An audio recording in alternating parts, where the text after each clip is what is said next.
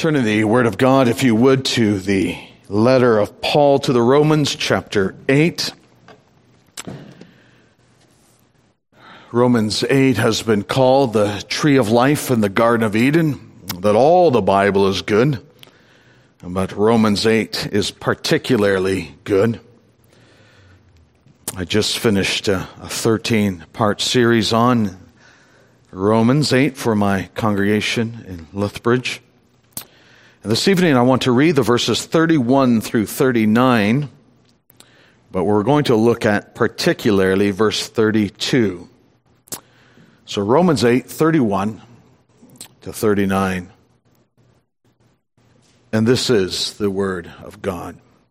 What then shall we say to these things? If God is for us, who can be against us? He who did not spare his own son, but gave him up for us all, how will he not also with him graciously give us all things? Who shall bring any charge against God's elect? It is God who justifies. Who is to condemn? Christ Jesus is the one who died, more than that, who was raised, who is at the right hand of God, who indeed is interceding for us. Who shall separate us from the love of Christ? Shall tribulation or distress or persecution, or famine, or nakedness, or danger, or sword? As it is written, for your sake we are being killed all the day long. We are regarded as sheep to be slaughtered. No, in all these things we are more than conquerors through him who loved us. For I am sure that neither death nor life, nor angels nor rulers, nor things present nor things to come, nor powers, nor height, nor depth, nor anything else in all creation will be able to separate us from the love of God in Christ Jesus our Lord. That's the word of God. I don't think there are any Christians who doubt the kindness and love of the Lord Jesus Christ. After all, he is gentle Jesus, meek and mild. But I'm not convinced that Christians are equally confident about the love of God the Father.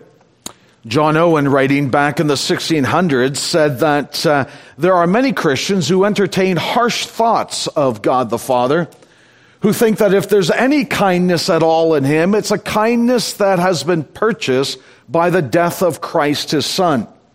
That is to say, if God had his druthers, he'd wipe us out and have nothing to do with us. But somehow, because of what Christ has done, he feels compelled to at least tolerate us, to be kind to us. He kind of does it with his arm twisted behind his back, so to speak.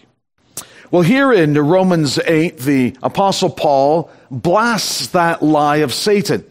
Because that's really what it is, isn't it? When we have hardships and difficulties in our life, it's our enemy who comes at us to unsettle us. And one of his chief attacks against us is to make us wonder whether God really loves us. Because if he did, of course, these things that are unsettling us would never happen. That's exactly what Satan did at the beginning in the garden when he cast aspersions. He cast doubt on the character of God.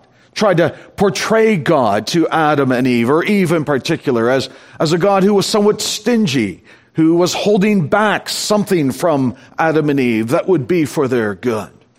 And because that attack worked so well back then, that is the attack that Satan continues to use in this day. Is God really for you? And the Apostle Paul, I say here, is blasting that lie of Satan completely as he demonstrates for us that everything that happens to us in the gospel of Jesus Christ flows from a heart of love and affection, a heart of the Father that is capacious, that is massive, and full of tender love and mercy for his children. So what I really want to do this evening is look at verse 32. First of all, see what God didn't do. Secondly, to notice what God did do. And then thirdly, to draw out the implication that the Apostle Paul himself draws out when he contemplates the glorious mystery of the gospel. So what is it that God did not do? Well, Paul starts us off in verse 32 with these words, that God is the one, that is God the Father is the one, who did not spare his own Son. Now, I think we can get some help in understanding the depth of what Paul is saying by looking at some of the uses of that word in the Old Testament scriptures. Not in the Hebrew scriptures, nor in the English scriptures per se, but in the scriptures that the Apostle Paul would have used, the Greek translation of the Old Testament scriptures.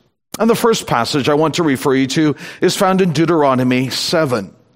If you know that chapter, you know the Lord is speaking about when Israel is going to come into the land of Canaan. There are going to be nations there. 7 nations, bigger and stronger than the Israelites, but most significantly, wicked nations. And God says that Israel was to be his executioner, that they were to wipe them out, to consume them completely, to have nothing to do with it, to destroy them utterly because of their high-handed and persistent sin against the God of gods. And this is what God says there in Deuteronomy 7 verse 16. And you shall consume all the peoples that the Lord your God will give over to you. Now, here's the phrase that's translated in the Greek, your eye shall not spare them. The ESV says, your eye shall not pity them. That is, don't hold anything back. Show no mercy to them. Give them what they deserve. Destroy them because they are worthy of destruction and guilty of arrogance against God. So there, the word spare is used with the connection that they ought not to be spared because of their guilt. We come across that word again in 2 Samuel 18. You'll know that story. Absalom, the son of David, has just usurped the throne. He has rebelled against his father, both politically and familially. And so now the supporters of David are about to go to war against Absalom and his crew. And as the commanders pass by David, David says to them, he says, deal gently for my sake with the young man Absalom. That is, spare for my sake the young man Absalom. Now, David was fully aware of what kind of heinous crime Absalom had done, that he was a scoundrel, that he deserved to be punished because of his rebellion against his king and his father, against the Lord's anointed. And yet, he says, I know what he's done, and I ask you, for my sake, if you would just spare him. He is guilty. He deserves to die. But for my sake, will you not spare him? And then the last one I want to look at is in the prophet of Joel.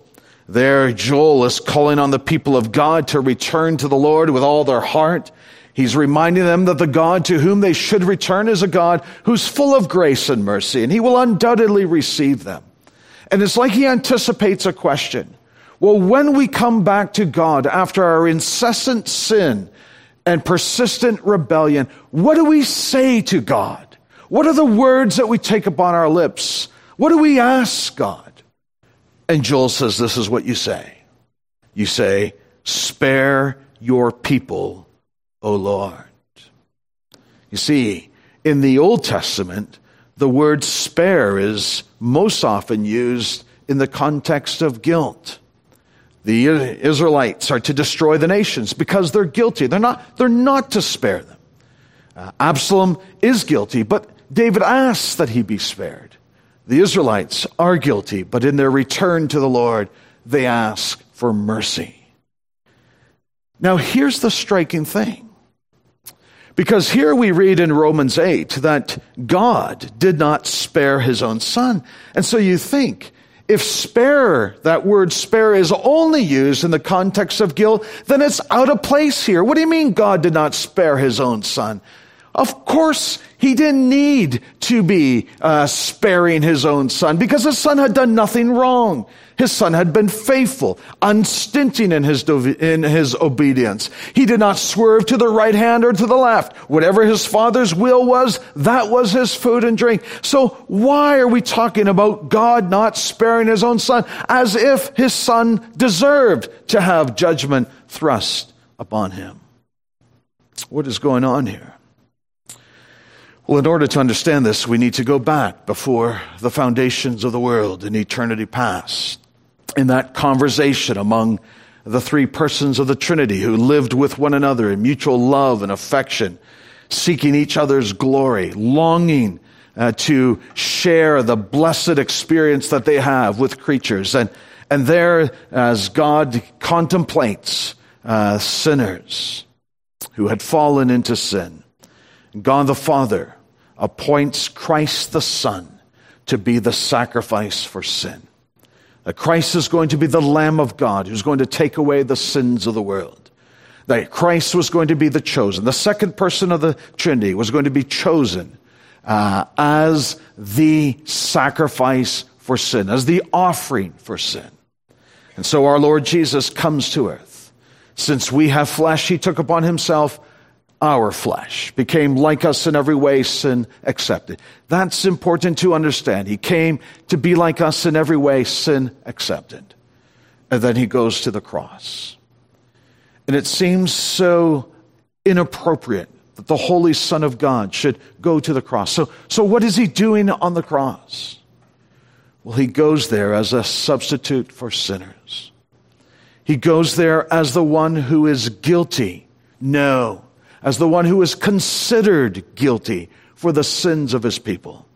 So that our Lord Jesus Christ took responsibility for all the sins of his own, all their idolatry, all their adultery, all their greed, all their covetousness, all their theft, every imaginable sin that his people commit. The Lord Jesus Christ took responsibility for that, so that on the cross, he was considered the greatest sinner that this world has ever known. He went to the cross, innocent yet considered guilty.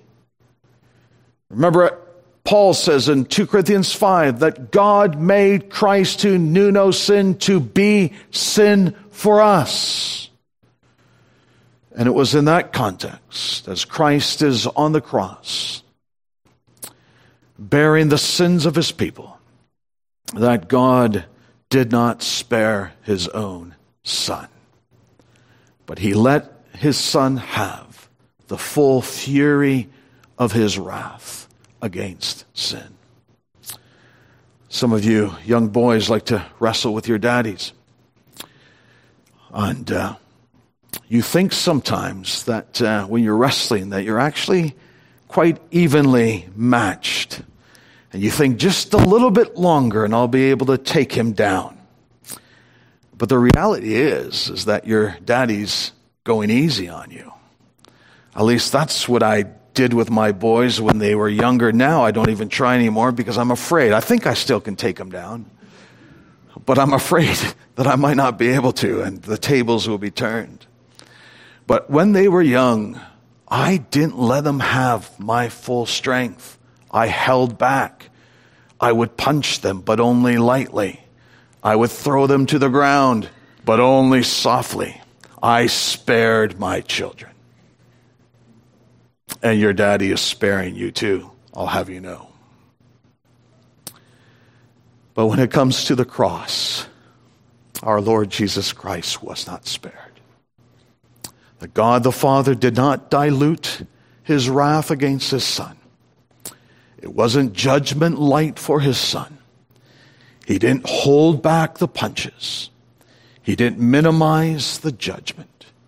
He let him have it full strength.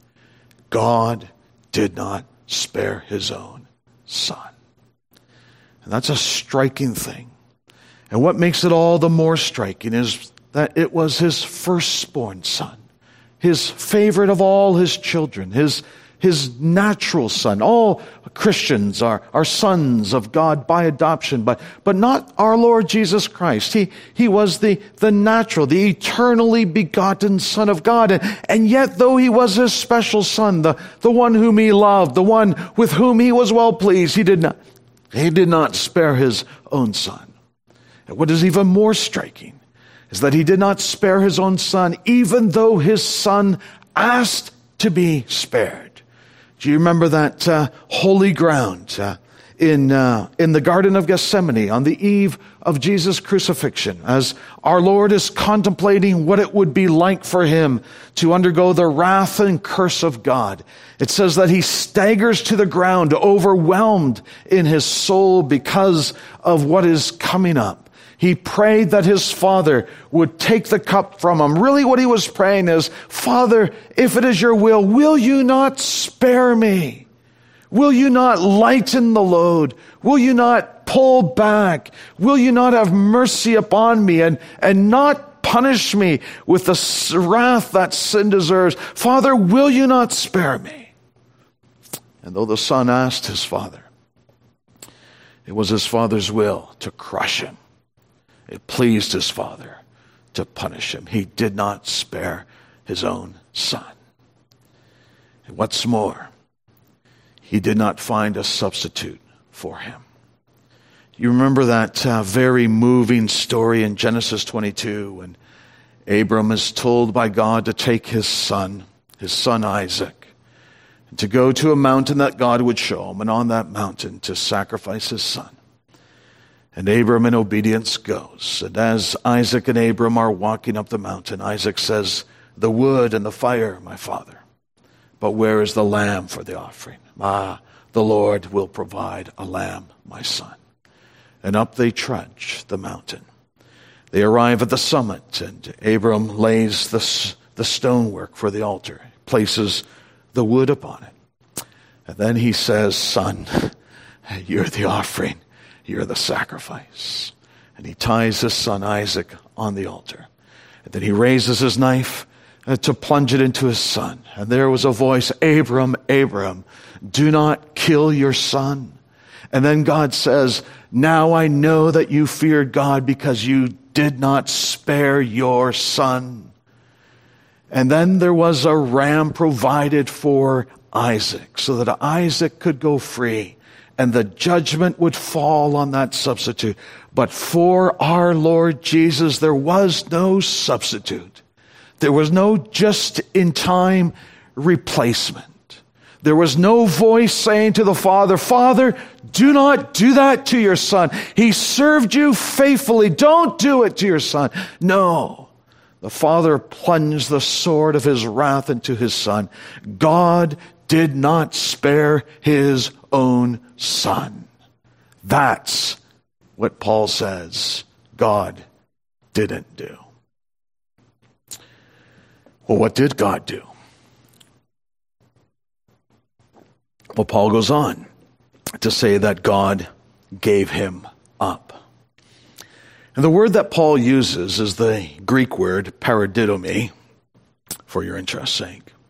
But it's a word that's used numerous times within the context of the death of our Lord Jesus Christ, particularly in Matthew's gospel. It means, or it's translated in a variety of ways, delivered up, handed over, betrayed, given into the hands of. And so listen to what Jesus says to his disciples. You know that after 2 days the Passover is coming, and the Son of Man will be paradidomi, will be delivered up to be crucified. And then when he's at supper with his disciples, he says that there is going to be someone, truly I say to you, one of you will betray me, paradidomi, me. And we know who it is because one of the 12, Judas Iscariot, went to the chief priests and says, what will you give me if I give him over to you? And they paid him 30 pieces of silver. And from that moment, he sought an opportunity to betray him. And so that's the word that's used, paradidomi. Judas is going to betray the Lord Jesus Christ, to give him up. Jesus is in the Garden of Gethsemane, and he says to his disciples, see, the hour is at hand, and the Son of Man is betrayed into the hands of sinners. Rise, let us be going. See, my betrayer is at hand. And then we read in chapter 27 that when morning came, all the chief priests and the elders of the people took counsel against Jesus to put him to death. And they bound him and led him away and paradidomied him, delivered him over to Pilate the governor. And then we read later that Pilate released for them Barabbas, and having scourged Jesus, delivered him, paradidomete him, to be crucified. And so it's a word that is closely associated with the death and the betrayal and the giving up of our Lord Jesus Christ for sinners. And it makes sense at one level, I suppose, that Judas would be the subject of the word, that Judas would betray the Lord Jesus, because we know Judas is greedy. He loves money and had no real affection for the Lord Jesus Christ. It makes sense at one level for the Jews to hand Jesus over to Pilate to be crucified, because they were envious of his popularity and had no affection for him, because they never recognized him as their promised Messiah, the long-awaited, the one the Scriptures had spoken about. It makes sense that Pilate would hand Jesus over to the Romans, because we know that Pilate was a weak leader. He vacillated. He wanted the approval of the crowds. And as they clamored for Jesus' death, Pilate longed to pacify the crowds. And so he handed Jesus over. So we can see why Judas does, because he's greedy. Why the Jews do, because they're envious. Why Pilate does, because he's weak. But the striking thing again here in Romans 8 is that it's God the Father who is the subject of the verb handed over. That it is God who gave up his Son. That God is the one who delivered his Son into the hands of sinners, so that even though it was the Jews and Judas and the Romans, wicked men, who put Jesus to death, behind all of the intricacies of human involvement is the colossal figure of God the Father. He is the one who gave his Son. It's not just that he sat idly by while all these wicked people did their intrigue against his Son. No, it's God who delivered his Son to death. That's what Paul is saying. That's what God did. He didn't spare his Son. What did he do? He actually gave him up for us all. Now, we need to be very careful here, because we don't want to misunderstand anything here. Because you might think that the Father had something against the Son, that perhaps he was angry with him or wasn't pleased with him any longer, or that the Son had tried his patience and finally God gives him up. But that should be blasphemous even to think about, really, because the Father loved his Son. There was no breach in the Trinity. There was no tearing apart of the fellowship between the Father, the Son, and the Spirit in this grand event of the cross. We shouldn't think that. And nor should we think that the Son was unwilling to go to the cross, that somehow the Father compelled him. Not at all. The Lord Jesus did not want to go to the cross. That's true enough. That's why he prayed to be spared. Take this cup from me. But of course he had to pray that, because there was no way in his holy humanity that Jesus could wish to be cursed by his Father. So of course he had to pray that. That prayer was an expression of his love and affection. He wanted no distancing from his Father at all. But remember that this word used of Judas and the Jews and of Pilate, this word used of God the Father who gave up his Son, is also used of our Lord Jesus Christ. It's marvelous, really. It's remarkable that not only did the Jews and Judas and Pilate hand Jesus over, but the Lord Jesus himself loved me and gave himself, paradidomete himself, for me, Paul says in Galatians 2. That's the sheer wonder of the cross. That the Father and the Son loved one another. The Father loved the Son even while he was cursing the Son. Can you wrap your mind around that? And the Son loved his Father even while his Father was condemning him and forsaking him. It's a mystery. But remember what Jesus said in John 10:17. The reason my Father loves me is because I lay down my life for the sheep. So that at the beginning of Jesus' life, it said that Jesus grew in wisdom and stature and in favor with God and man. And that the longer Jesus lived, the more enamored the Father was with him because of his devotion, and his godliness, and his character, and his faithfulness to his call. But on the cross was the height of the Father's love. I've asked you, my Son, to be the sacrifice for sinners, to undergo my judgment against sin. And you, my Son, have said you would.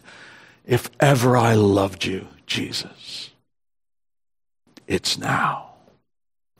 So in that transaction on the cross, when the Father did not spare his own Son, and when he instead gave him up for us all, there was such deep affection between the Father and the Son and the Father. Such love in this wonderful transaction for sinners. Because that's what Paul says it was for. He gave him up for us all. You might have heard, I'm sure I quoted it here before, the words of Octavius Winslow. He asked the question, who delivered up Jesus to death? And he says, not the Jews for envy, not Judas for money, not Pilate for weakness, but the Father for love. And I would improve on that, though I hesitate to improve on Winslow. And I would say, not only the Father for love, but the Son for love. Not simply because the Son loves us, though he does, but because the Son loves his Father and wishes to please him in every way.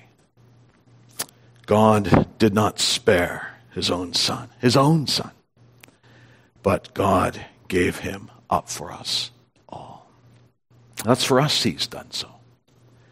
That is, he did not spare his own Son so that he would spare us the wrath and the curse that we deserve.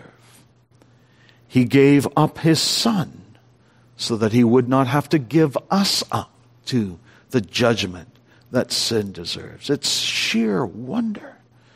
It's why C.H. Spurgeon says that when you look at the cross, you're sometimes tempted to ask, do you mean you love me more than you love him? Of course it's not true. He couldn't love his Son anymore.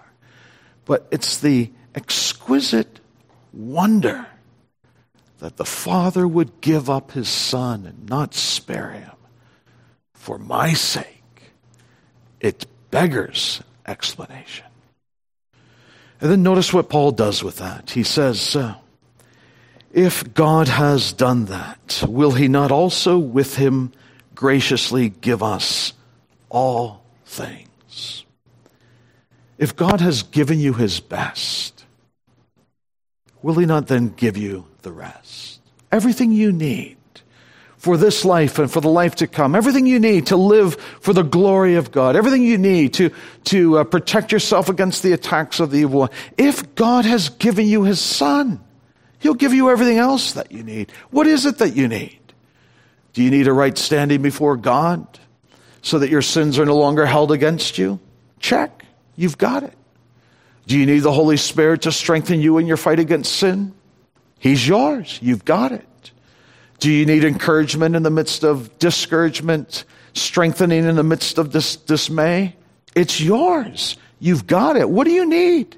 You ask for anything you need, and it's yours because God the Father has committed himself to giving you his Son. It would be sheer folly now to hold back anything from you. Whatever you need, whatever it will take to get you home, you'll get, because the Father loves you, and the Father is generous, and his heart is massive, and he's not stingy in any way. You can never accuse him of parsimony. He's extravagant in his love. How do you know? Because he gave you his Son. That's how you know. And if he's given you his Son, he will graciously, freely give you everything else as well. But notice what Paul says, and I think this is significant. He doesn't just say, how will he not also graciously give us all things? But he says, how will he not also with him graciously give us all things? That's profoundly significant. It's not that he gives you all things apart from Christ, or that he gives you all things in addition to Christ, so that you get Christ plus you get everything else. No, you get everything with Christ. So the center of God's good intentions for you is found only in Jesus Christ. So that God never wants you to think about him apart from his dear Son. So that you should not expect any blessing from God unless it comes through his Son, Jesus Christ. He is the mediator of every grace to you so that you will get whatever you need with him for your blessing and God's glory. A number of years ago, a long time ago, I was in Suriname, South America, with my wife, Lucy. We spent a month there, and we got friendly with a Saramaccan Christian. His name was Johan. And we spent a week with him in the jungle, he and his fiancée, Malda. And we got friendly with them. They watched us for the whole week. And at the end of the week, they said, thank you very much. We've learned so much about Christian marriage, because they really had no role models for Christian marriages, and they were keen to learn. And we were there, so they learned from us. And we developed quite a strong relationship, and they were getting married, and so I gave him $20 American dollars for a wedding ring for his wife. And then a day or two later, a mutual friend, Bob, said to me, Johan is so thankful for your gift. And I said, well, if Johan is so thankful for the gift, why doesn't he thank me himself? And he said, that is, Bob said, in this culture, if you're really thankful, you thank through a mediator. And in the gospel of our Lord Jesus Christ, every blessing comes to you through a mediator. And so whatever trials and difficulties you're experiencing, whatever joys are your lot in life, never, ever receive any of them except as you receive them with Christ. Alec Motyer, commentator, he said it this way, and I think it's just beautiful. He said, the totality of your life ought to be surveyed from Mount Calvary. And so what you need to do as a Christian is always find yourself climbing Mount Calvary and looking at everything from that perspective. Because the Father gives you nothing except as he gives it to you with Jesus Christ. Why is that? Because the Father wants to honor the Son. The Father loves his Son. He doesn't want his Son to be bypassed in any way. Even though his Son has done all his work on the earth, he doesn't want his Son to be unemployed, to just be sitting around doing nothing. No, every grace that comes to you through his Son, because the Father wants you to think Christ and to have the Lord Jesus as the absolute center of your existence, so that you don't move, you don't breathe, you don't do anything except as you think of the great love of God the Father displayed in the great love of Christ the Son. God did not spare his own Son, but gave him up for us all, and he will now also with him graciously give us all things. You'll notice in the verse before that the Apostle Paul asked this question: what then shall we say to these things? And I think the answer is that we say nothing. Some of you might say nothing because it means nothing to you. You don't know why, as my friend in Scotland would say, don't know why you rattle on all the time about Jesus Christ. You don't understand why people would give their lives for him. You don't get why people love the Savior, why it grips them with such joy and unspeakable wonder, because he doesn't mean anything to you. He doesn't move you. He's not interesting. He's just a bore. You don't think anything about what he has done. So what are you going to say? Nothing. Nothing to say, really. It's a bad place to be in, really. To say nothing because of disinterest, because of indifference, because you don't find anything really impressive about Christ. And the antidote to that is to think impressively about Christ, to marvel at the sheer wonder and glory, to understand who you are as a sinner, deserving God's wrath, and to think then that God could destroy me, but instead he destroyed his Son. Marvelous. But silence really is the right answer for those who marvel. Because what do you say to these things? How do you wrap your mind around it? How do you even think about these things, let alone say anything about it? Because it's so dumbfounding. It leaves you gobsmacked. What do you say? It's just sheer wonder. It's just unthinkable in its glory.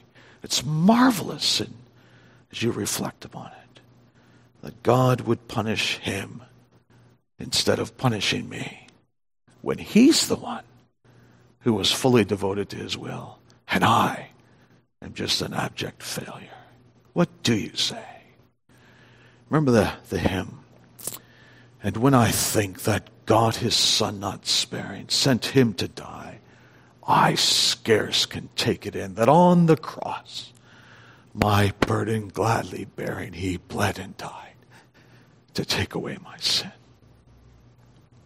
What shall we say? How about nothing? Just bow before him in joyful worship.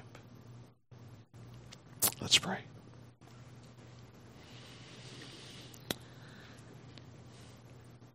Oh Lord our God, it is so marvelous, so wonderful what you have done for us in Jesus Christ. That you, out of love and compassion, did not spare your own Son, and instead you gave him up for us all. We worship you for that. We marvel, and we pray that you would forgive us for ever thinking evil of you, for ever wondering whether you loved us at all, and that the cross of our Lord Jesus Christ would be the touchstone of your love, that it would be unforgettable, even as it is thoroughly inexplicable. We pray for those saints who are struggling, who are burdened, who are weary, who feel overwhelmed, who feel lost, who feel alone. We pray that you would open their eyes, that you would grant them strength that they might climb the hill called Calvary, and that from there they would look at the rest of their lives and know that you are for them because you have given your Son as demonstration of that. And so nothing else can be against them. So minister to us all, we pray, by your word and spirit. Refresh us so then as we go about our duties this week, as we hear the results of the election, perhaps hear disappointing news as we read the other news and become so confused and frustrated. We pray, our God, that you would give us joy in you and in your beloved Son, our Lord Jesus Christ. And we pray this in his name. Amen.